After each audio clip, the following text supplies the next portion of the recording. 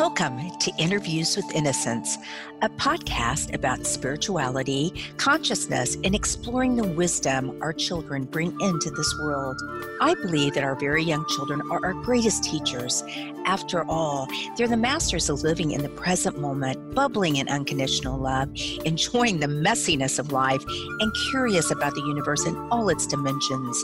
The pure essence that young children exhibit lives within all of us. My hope is that these interviews will help us discover, embrace, and connect with the sacred core of childhood that resides within each of our hearts. I am your host, Marla Hughes.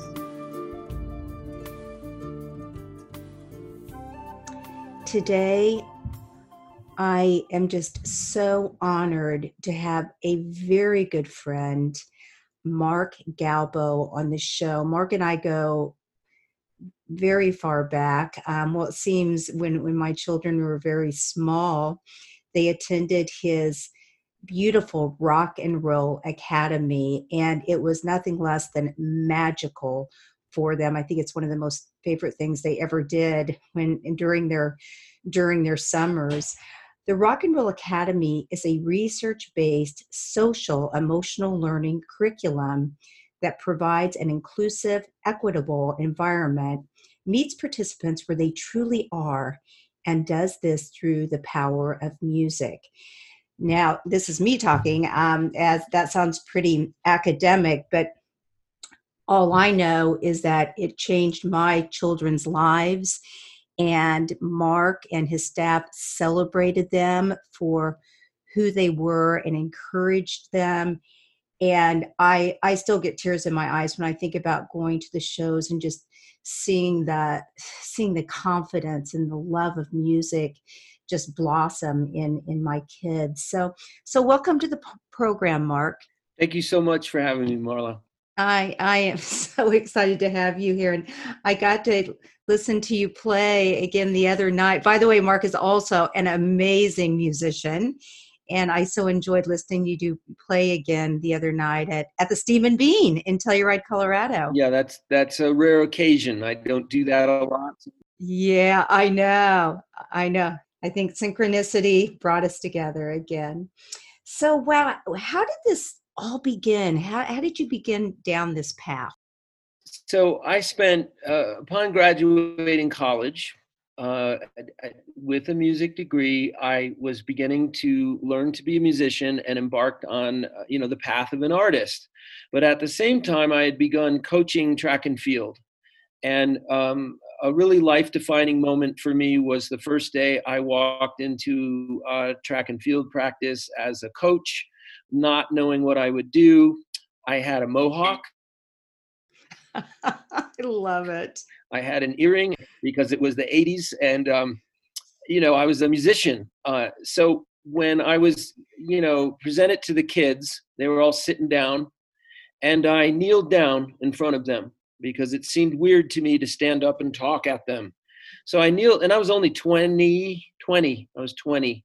So I kneeled down, and I basically looked at them and said, look, I don't know how to coach. I've never coached before, but I know how to jump. So if you'll work with me, I'll try to teach you how to jump. And in that moment, upon looking back, literally over 30 years later, almost 40 years later, many of the elements of the way that I ultimately wrote into my methodology were all right there. I kneeled down to be with them where they were. I created what I call a shared learning environment. I immediately gave them permission to be themselves, that they did not have to be something they weren't, because I admitted I'm not something I'm not. I'm just here, and I'm willing to learn with you. So that was a very telling and powerful moment in my young, selfish life as an artist. After that day, I was like, wow, I had something to focus on that wasn't me, and that changed my life. And I was good at it. Like right away, I was good at relating to kids. There's a connection. I never really thought about it before. I guess I'll tell one other quick story. So flash forward a month or two from there, I'm outside working with a bunch of junior high kids, at that moment, and my job is to run the long jump. And so I got 30 kids that are running all around me, and I'm just standing there with the clipboard trying to sign them up. And a lady walked up. I saw her in my peripheral vision. She stood away at a distance, and at a moment where there was no kid around, she walked right up to me and she looked me in the eye and she said, "Are you a teacher?" And I said, I coach. She goes, "Are you a teacher?" And I said, "I teach guitar." She said, "You're not a teacher, a full-time teacher?" And I said, "No." And she was very direct, and I didn't know what quite she was looking for. She said, "Well, listen, I'm a teacher. I come from a family of teachers. My grandparents are teachers. My parents are teachers, my brothers and sisters. And we were raised to believe that if you have a gift with children, it is your responsibility to be a teacher." And as Um, I died, so I'm sitting, and she said, "You have a gift with children, and it is your responsibility to be a teacher." And I just stood there kind of speechless looking at her, and she was very aware that I was working with kids because she's a teacher. right. And so she looked me in the eye. She said, "You remember me, and you remember I told you this." And then she walked away. Wow. Yeah. So I would call that an angel in your path. Oh, wow. because I was so naturally good with kids, it didn't dawn on me that someone else might not be.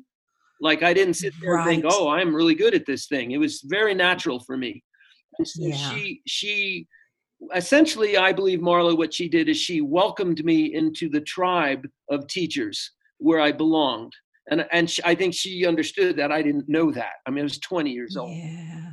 So that's a big part of the story. And the other part is I was an artist. I was playing, and once you're a professional musician, you're surrounded by sculptors and painters and writers and actors. And so I had one foot in the world of art and one foot in the world of children. And I observed that these artists and these children are very, very similar in how they will work if you allow them to. The difference was the children didn't have the power or the right to say no. No, Right. thank you. I'd rather not. Whereas an artist, you Yes. don't walk into an artist studio and say, "Hey, sit down, listen to me. Right. I'm going to tell you some things that you don't care about." So I both saw the similarities between the artists and the children, and I became very familiar. I had a chance to work with incredible artists in live performances, recordings, writings, all sorts of things. And so I, became very familiar with the creative process. Right. And then I spent years observing kids. I just observed them. I'd observe them in what I call free play. I observe them in semi-supervised and over-supervised situations, parents, teachers. And I saw how kids would naturally learn. And that we mostly, no offense, but we mostly just interrupt them constantly. Right. If we would only slow down and listen and just let them be. Yeah, and Yes. figure out, first of all, that they are not trying to manipulate us. They are not trying to get out of doing work. They want to integrate into their community and into their families and into their tribes. They would prefer doing so in the way that their DNA is telling them to do so. So we've set up a lot of systems that are in opposition to that. And that's very, very troubling for children because they Right. want to be loved. And so they will sacrifice their inner instincts to receive love and approval from well-intentioned adults.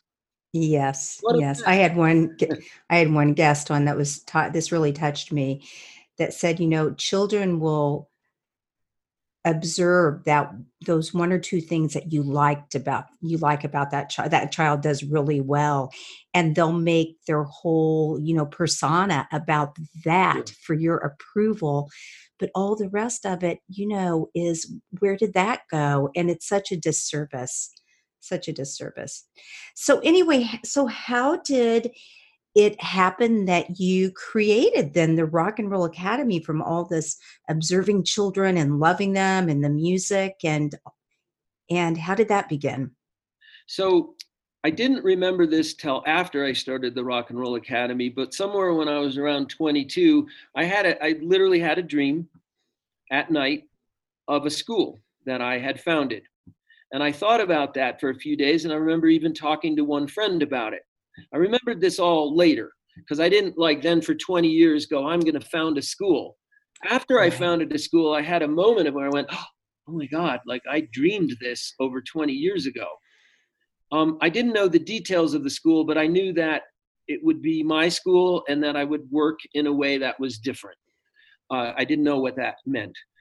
So there was that seed. And then a part of it, Marla, was I was making a living.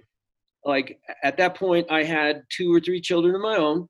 We had moved near Telluride, but not to Telluride. And I came to Telluride. Well, there's another little part. When I was in Vermont in 1995 or thereabouts, I ran an open mic. And it was very successful. And people came from all over the country to Burlington, Vermont. And yes, Fish had come out of Burlington, Vermont. So it was, musicians would go there. So I ran this open mic and met people from all over. And one night I met a guy and he walks, he kind of got, he signed up and played and got to know me a little. And he said, he looked at me and he very specifically, and he said, have you ever heard of Telluride, Colorado? And well, it felt familiar to me. The answer was, I don't think so. And he looked at me, he goes, you would do great in Telluride. Seriously, he said, you could rule Telluride, is what he said, like as a musician, So that happened. Life events brought me to Utah, then they brought me to Telluride. I originally came here with the Blues and Brews Festival. Oh, you did? I didn't know that. Well, I'm trying to not be too far-reaching in the whole thing, but it's all a story, and it's a good story. So I'm living in Monticello, Utah, because. Yeah. So wait a second. I actually know Monticello because I lived on an Indian reservation for a while, and that's what eventually brought me to Telluride. But really quick question: so you went LA to Utah to Vermont? No, okay, so that map is New York City. Yes. LA, yes, to Vermont, to San Francisco, to Monticello. Wow, Monticello. Okay. I went to Monticello is because Jessica, my wife, her mom, Candace, was a river runner, and that's what she wanted to be. So Jessica and I were. Who knew? That explains a lot of things. Jessica and I were married, and we then went to San Francisco, and we found out we were pregnant on Christmas Day when we were visiting in Monticello. Candace said, would you play music for, some of the people here? We don't get to hear live music. And that night I met the local doctor, Nathaniel Penn, who said, if you move here from San Francisco, I will trade you prenatal care and childbirth for guitar lessons. I said, come on, man, that's crazy. My joke is that later I figured out that he got the better end of the deal because we moved to Monticello. Not the greatest. Right? Oh, yes. Our plan was we'll come and have the baby and leave 6 months later.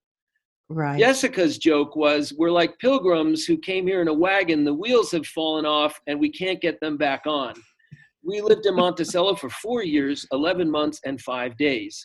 We had 3 children. But who was counting? Who was counting?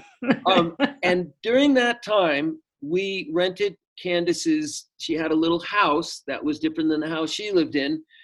And it was an old church. It was tiny. And it had very little kind of, it was very rustic, but she had put in cable radio for some reason. And Jessica used to listen to Kodo. And one day I came in and I heard an advertisement for Blues and Brews because I recognized the artist. And now I had quit music. I want nothing to do with music. Oh, yeah. Oh. Quit music. I was cooking because I'm Sicilian and I can run a restaurant if I need to. So I just needed to not play music. I wanted to be a family person, but I heard the names of people that I knew and had worked with. I wrote down Steve Gumbel's name and the number and left that scrap of paper. Maybe a week or so later, Jessica must have found it and called up. And get this, he said, they had a conversation where he said, I want to start an educational component something like they do in West Virginia. And she goes, oh, my husband taught in West Virginia at the Augusta Festival for 16 years. So that was the event. I came here as a performer and an educator and founded the Telluride Blues Camp, I guess it was called. And I met Dave Lamb. I met this person. I met that person. And the next thing you knew, we had moved over to this area. And it was the gift of Telluride. And people, you know, so you might come here for this or that reason. Everyone has a great story as to why they came to Telluride. I did not come to ski. I do not ski. I say I was led here by the nose ring of my destiny, and that destiny was to found this school. Yes. Wow. What a great story. It reads as a novel. You know, I'm a true believer that our life is, I mean, we do have some free will, but a lot of it is planned, and we create the lessons that we want to the experiences, so we learn the lessons that we want to Absolutely. learn. And wow, yours just reads everything just sort of just happened, and here you are. So tell us about the Rock and Roll Academy. I know you talk about educating the whole child teaching method. Could you elaborate on that a little bit? So, yes, ma'am. Thank you for asking. And here's my, you know, my comical way of putting that, but it's true. So this idea of this is whole child learning. My comment, well, right, and you got to pick out and put a stake in the ground. So right. Is you are always teaching the whole child because that child showed up today. Yes. So, right. Love that. My take on it is I did what I did very intuitively. I've had great mentors and teachers in my life, but I worked with children from that place of heart that I'm saying the first time I was ever asked to work with children, I kneeled down in front of them and said, will you learn with me? So that was just who I was. But then eventually say, well, gosh, you know, I got to call this something. Okay, we'll use you know, whole child learning and whatever. But my comment is the whole child has shown up. The child is shown up in the emotional state they're in. They may be hungry. They may be frightened. You cannot, in my take on things, start talking at a child if they don't feel safe and seen in your presence. Mm-hmm. I have asked thousands of children and adults all over the country to tell me to think of their favorite teacher they ever had. And I say, why was that teacher your favorite? And with the rare exception, 99.8%, everyone says they were kind. Love it. And then they'll tell you, well, in this and that. But in general, like overwhelmingly, 99%, they were kind. And then it turns out, well, and I learned a lot. Well, yeah. And even tough love, like in the old days, you knew that teacher loved you. And you knew that teacher was determined to help you learn. But the love was always palpable. So I forget the question, Marla. Yes. Well, whatever it was, you answered it.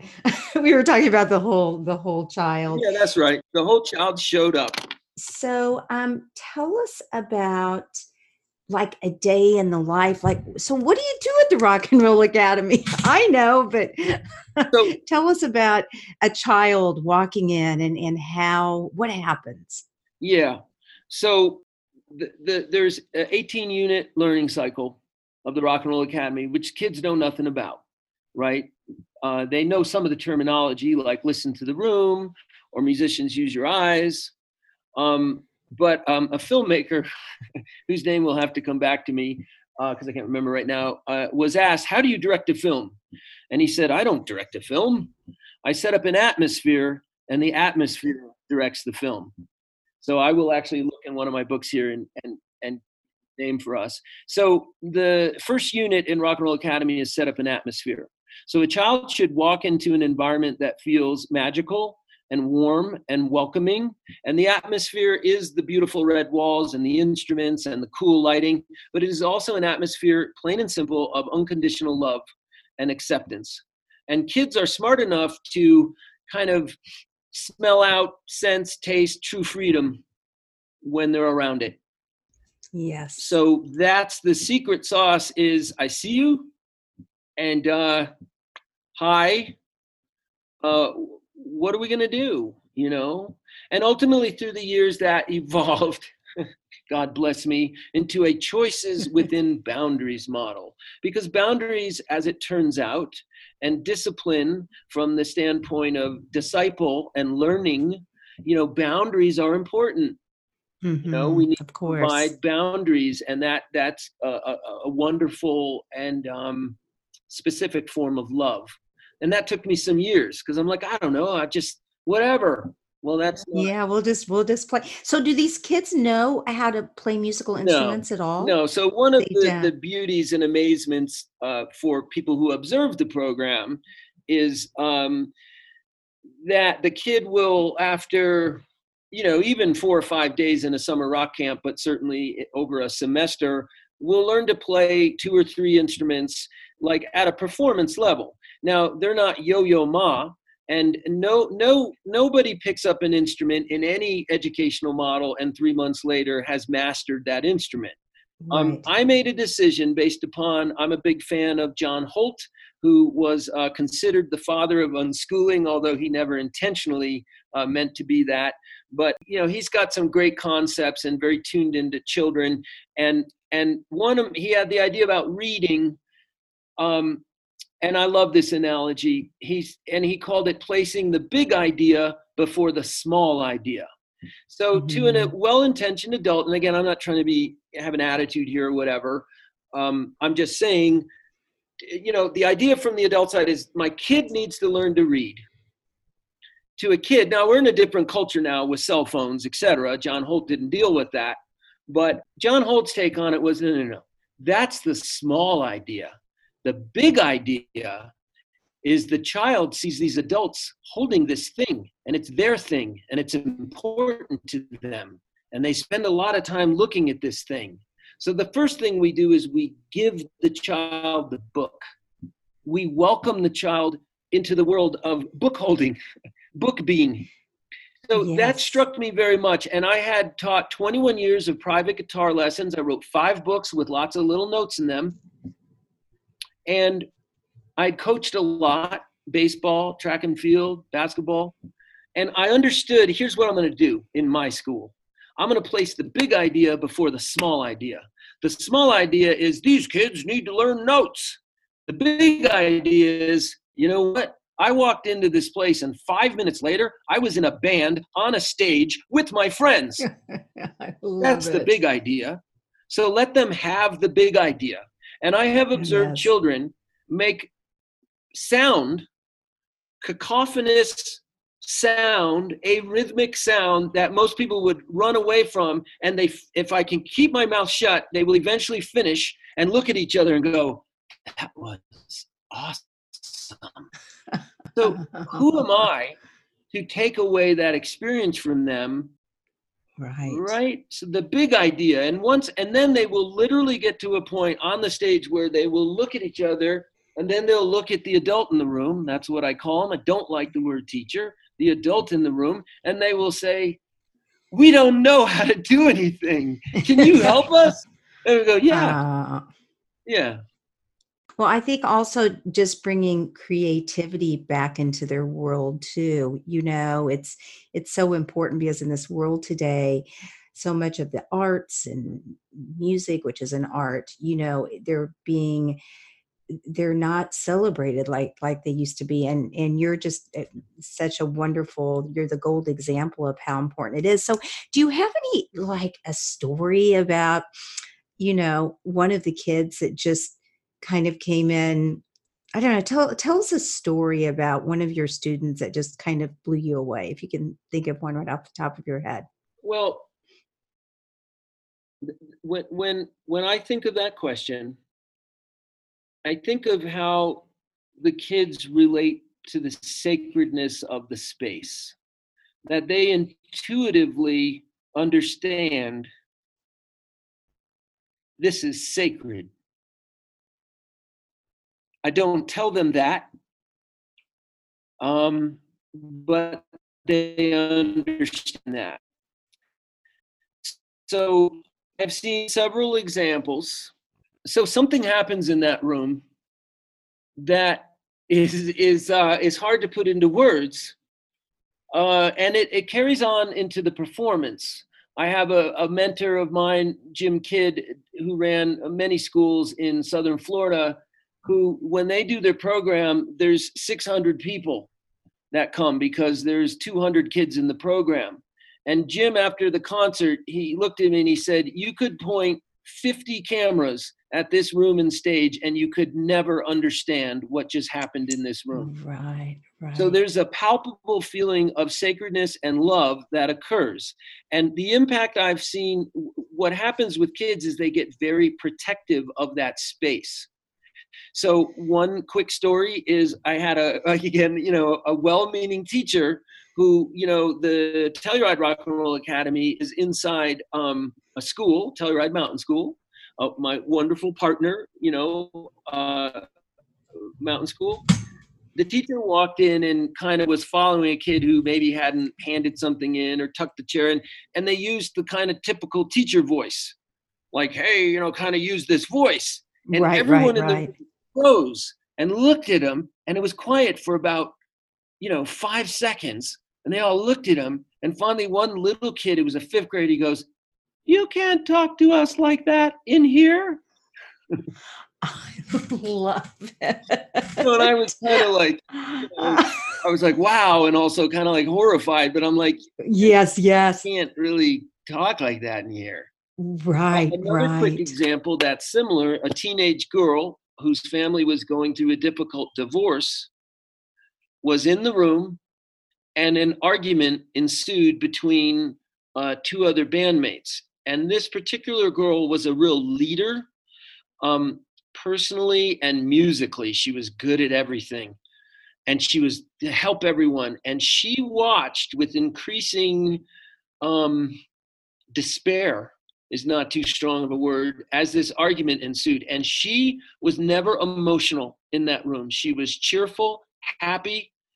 And she, after a minute or more of this kind of argument, it wasn't horrible, nasty, it was just like she burst into tears and she said, you can't do that here. I come here because this place, that doesn't happen here. I love that. In amazement as we watched this girl who never was emotional, we're like, and you know what? That band, there were no more arguments in that band.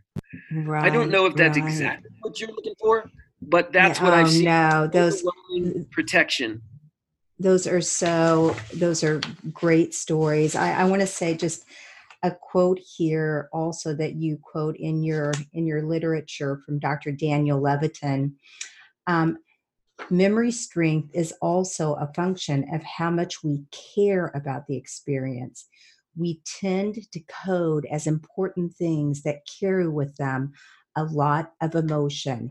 And it was titled, This Is Your Brain on Music. So I just talking about that sacred space and in that the experience is really ineffable. You can't explain it. And I just had an interview yesterday with this guy who had this profound NDE, and he was talking about divine experiences in your lifetime.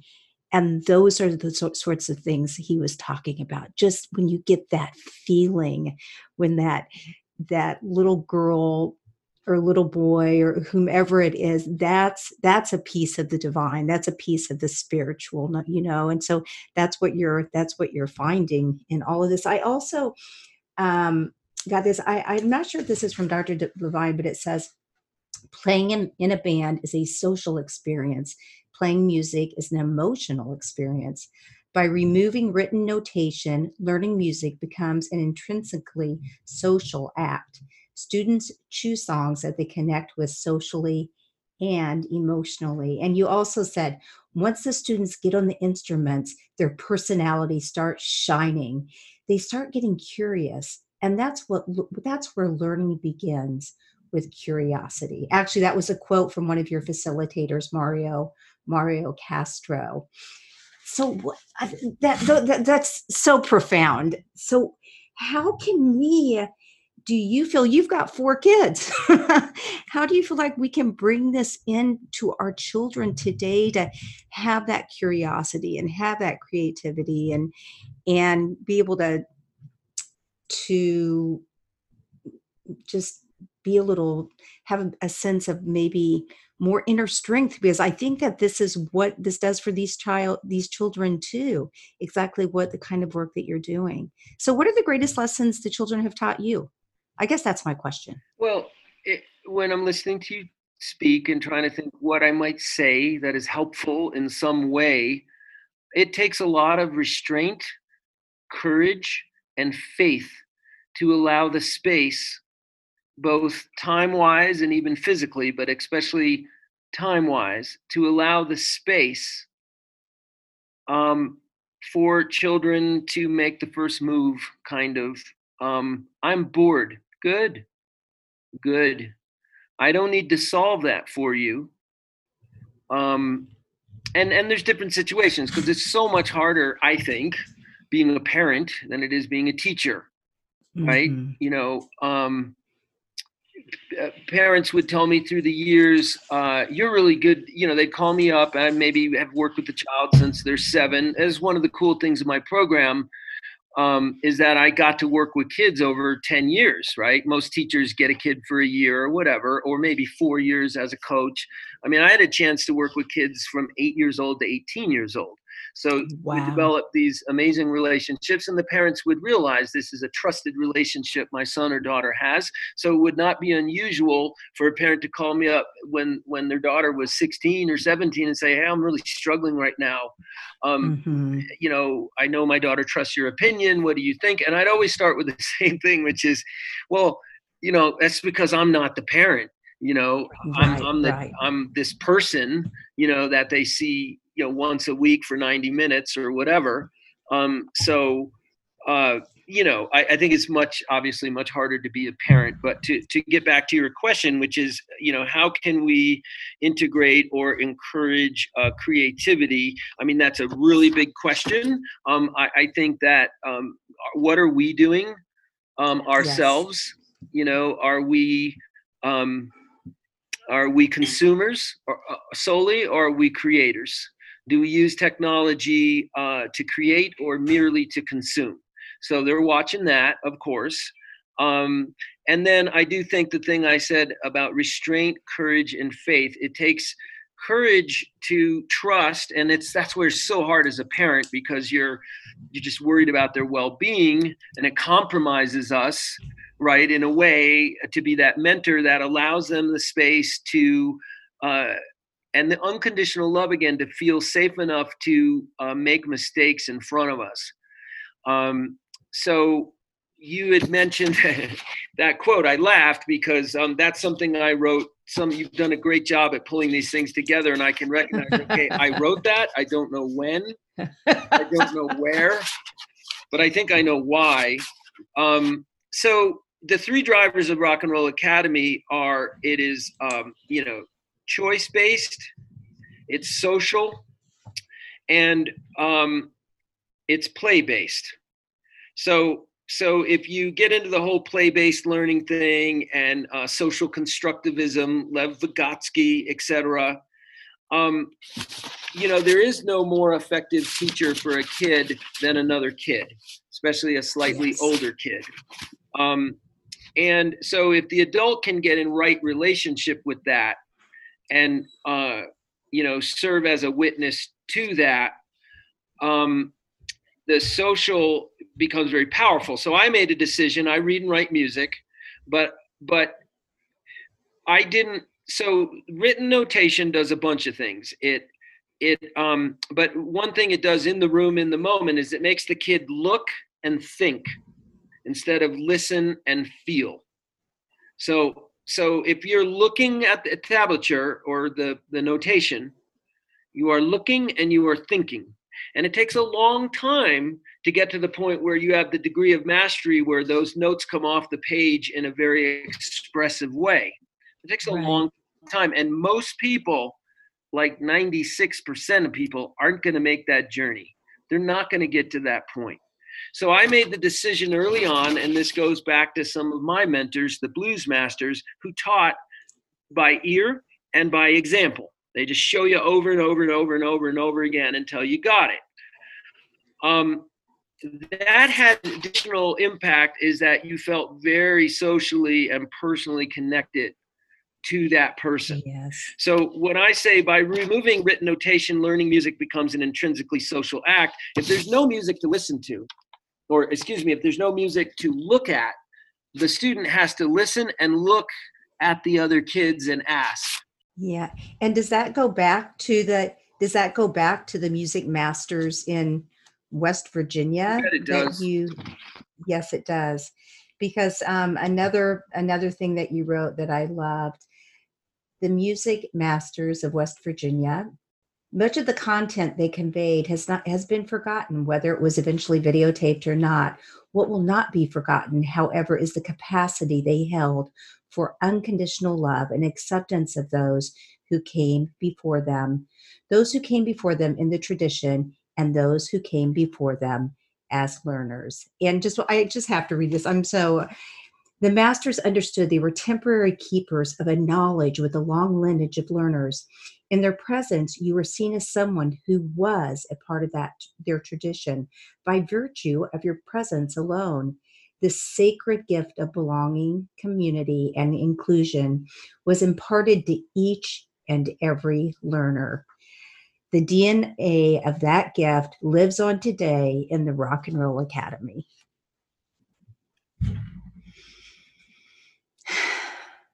Beautiful. Yeah, thank you. That brings tears to my eyes, a lot of emotion. To me, those mentors, John Jackson, John Cephas, specifically, for I don't even know how to speak to it. I mean, what it says is what it is. That Yes, so the absolutely. blues guys do a thing. They play this very profound music, and blues is a is an extremely varied genre of music. There's urban, there's rural, a country, there's up tempo. I mean, there's a billion different approaches to the blues. No matter what they would play, even if it was a somber or sad song, they'd hit the last chord and there's this particular laugh that they would laugh, just this chuckle.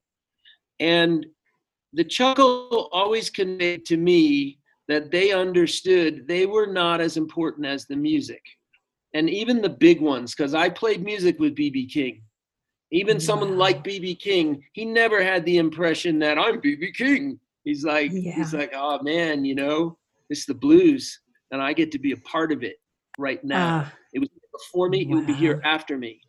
And a particularly powerful part of what you're saying there is this: in their presence, you were seen as someone who was a part of their tradition by virtue of your presence alone. So a long time Mhm. ago, I read, and I will admit to you, because I bought the book in Laguna Beach. I bought a Oh, book you did? in 1987, January of 1987. Ramtha. Ramtha, are you familiar?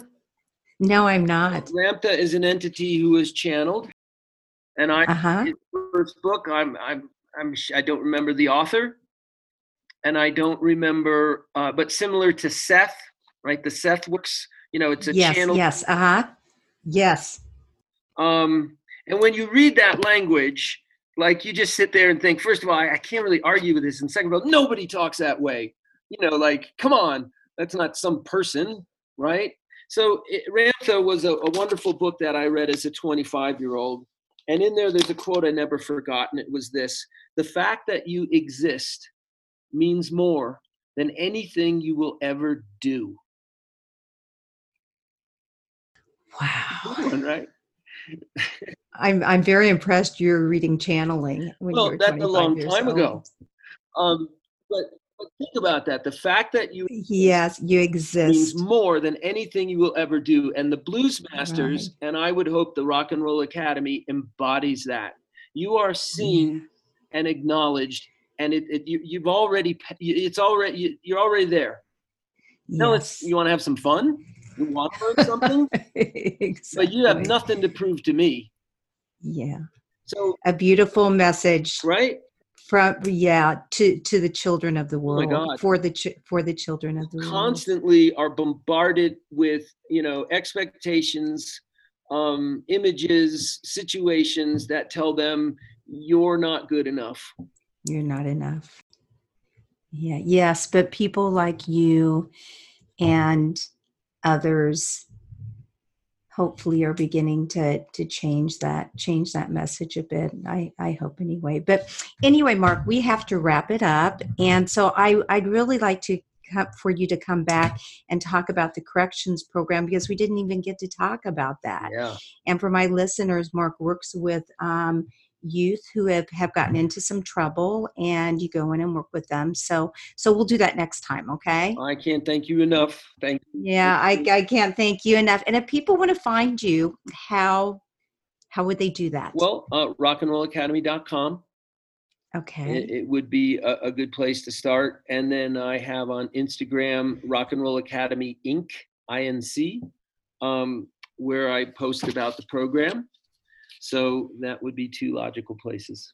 Great. And this will all be in the show notes also.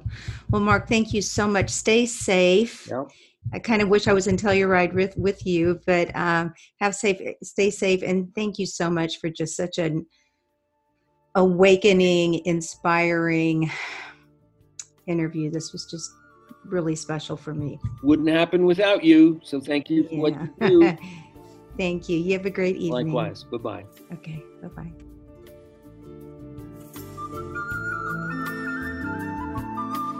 Thank you so much for listening in today. If you want to learn more about the show, you can find us at interviewswithinnocence.com and on Facebook or Instagram at Interviews with Innocence. Please write me a message, tell me what you liked, and let me know what else you would like to hear. I would love to hear from you. And if you liked what you heard, please leave us an iTunes rating and review. It helps other listeners find the show. Thank you.